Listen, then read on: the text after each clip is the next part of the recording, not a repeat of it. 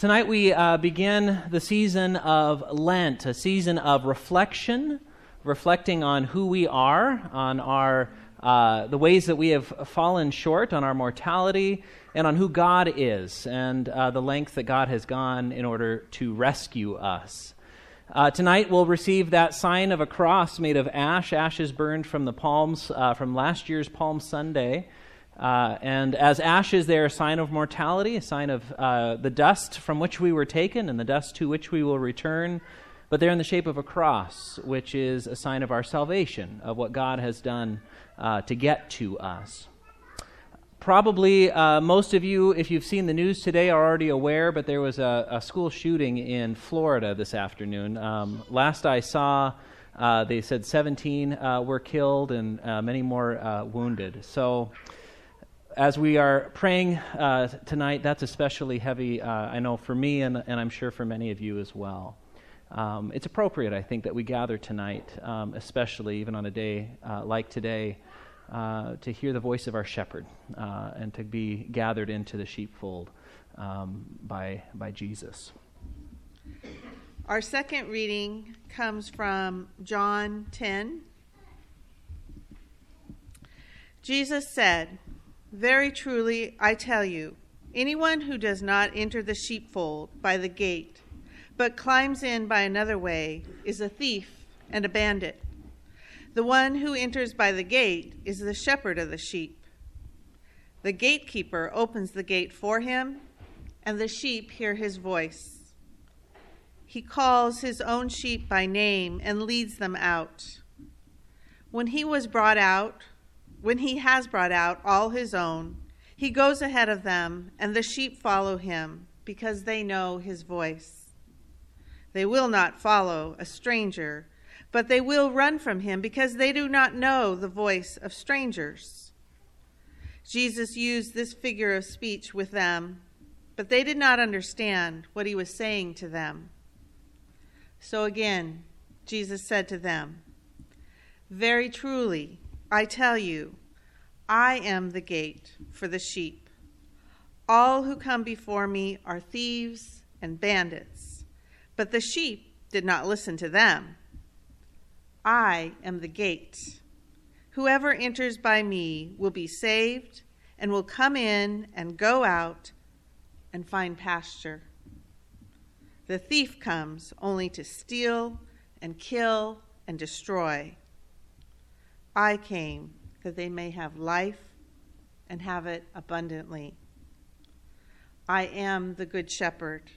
The good shepherd lays down his life for the sheep. The hired hand, who is not the shepherd and does not own the sheep, sees the wolf coming and leaves the sheep and runs away. And the wolf snatches them and scatters them. The hired hand runs away because a hired hand does not care for the sheep. I am the good shepherd. I know my own, and my own know me. Just as the Father knows me, and I know the Father, and I lay down my life for the sheep. I have other sheep that do not belong to this fold. I must bring them also, and they will listen to my voice. So there will be one flock, one shepherd. For this reason the Father loves me, because I lay down my life in order to take it up again. No one takes it from me, but I lay it down of my own accord.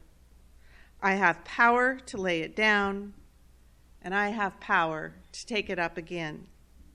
I have received this command from my Father." The word of the Lord. Let us pray. Shepherd us, O God, from death into life. Amen. Brothers and sisters, grace to you and peace from God our Father and the Lord Jesus Christ. Amen. Yesterday, as I was preparing this sermon, what caught my attention was the coincidence of Valentine's Day and Ash Wednesday. I mean, what a strange pairing of holidays. Valentine's Day is sold as a celebration of romantic love. It's a day that, in my view, is often about glossing over hard realities more than it is about looking at them head on, idealizing romantic relationships rather than acknowledging the difficulties that accompany the joys.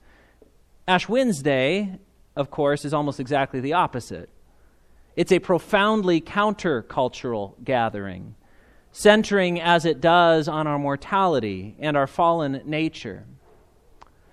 Yesterday, the strangeness of trying to observe both of these holidays at once struck me as funny, but today, after the events of this afternoon, that doesn't seem to carry the same weight. So instead, I'm going to let our reading open us up.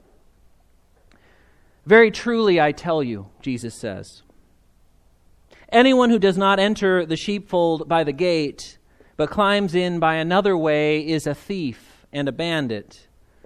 The one who enters by the gate is the shepherd of the sheep. Right away, Jesus tells us something important about who we are and about the kind of world we live in. Right away, we see that we are sheep. Sheep are unable to do all that much for themselves. And we see that the world that we live in is no idyllic pastoral scene.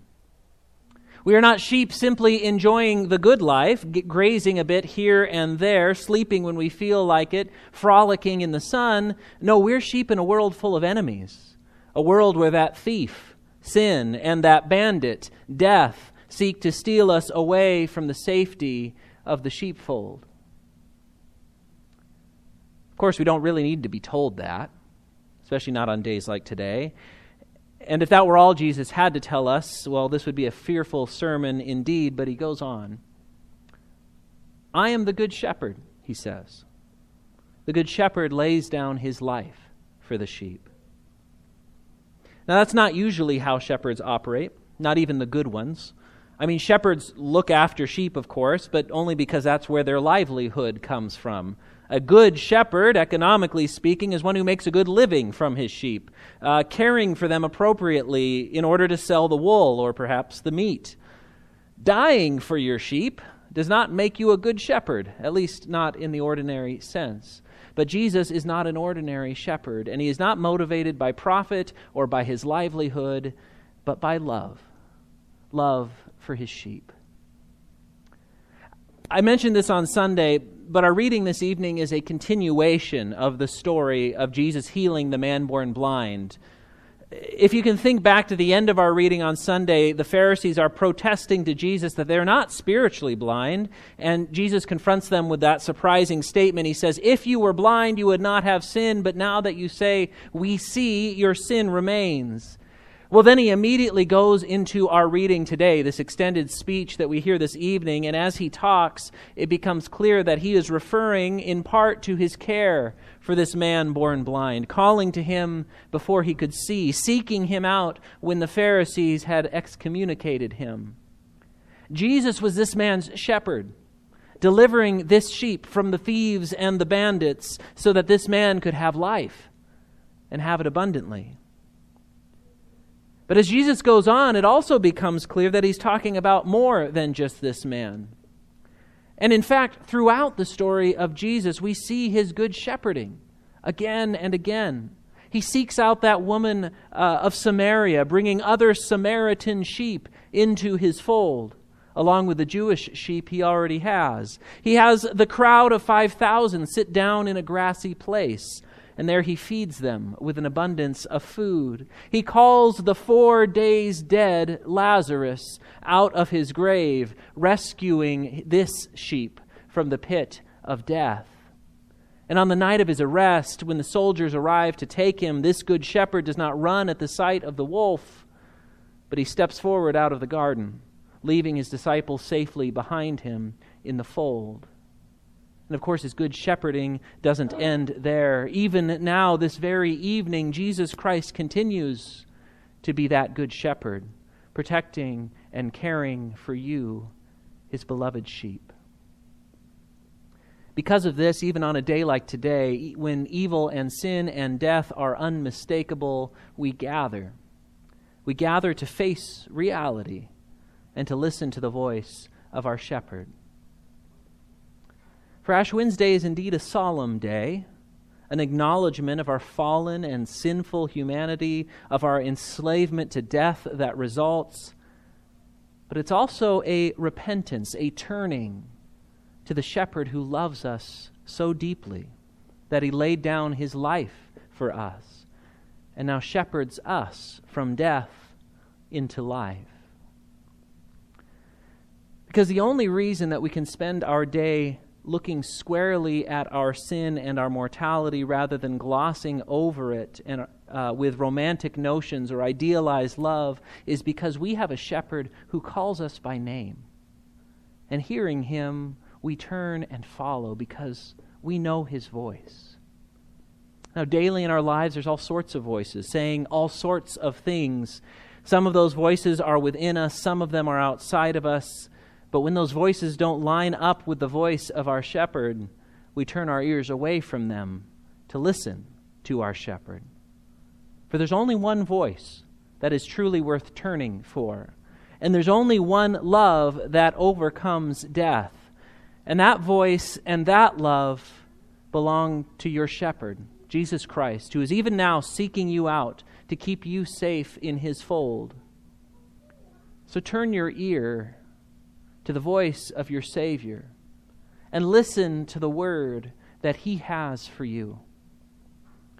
Though you are wandering in the darkest valley, though the forces of the enemy seek to take your life, be not afraid, Jesus says, for I am with you.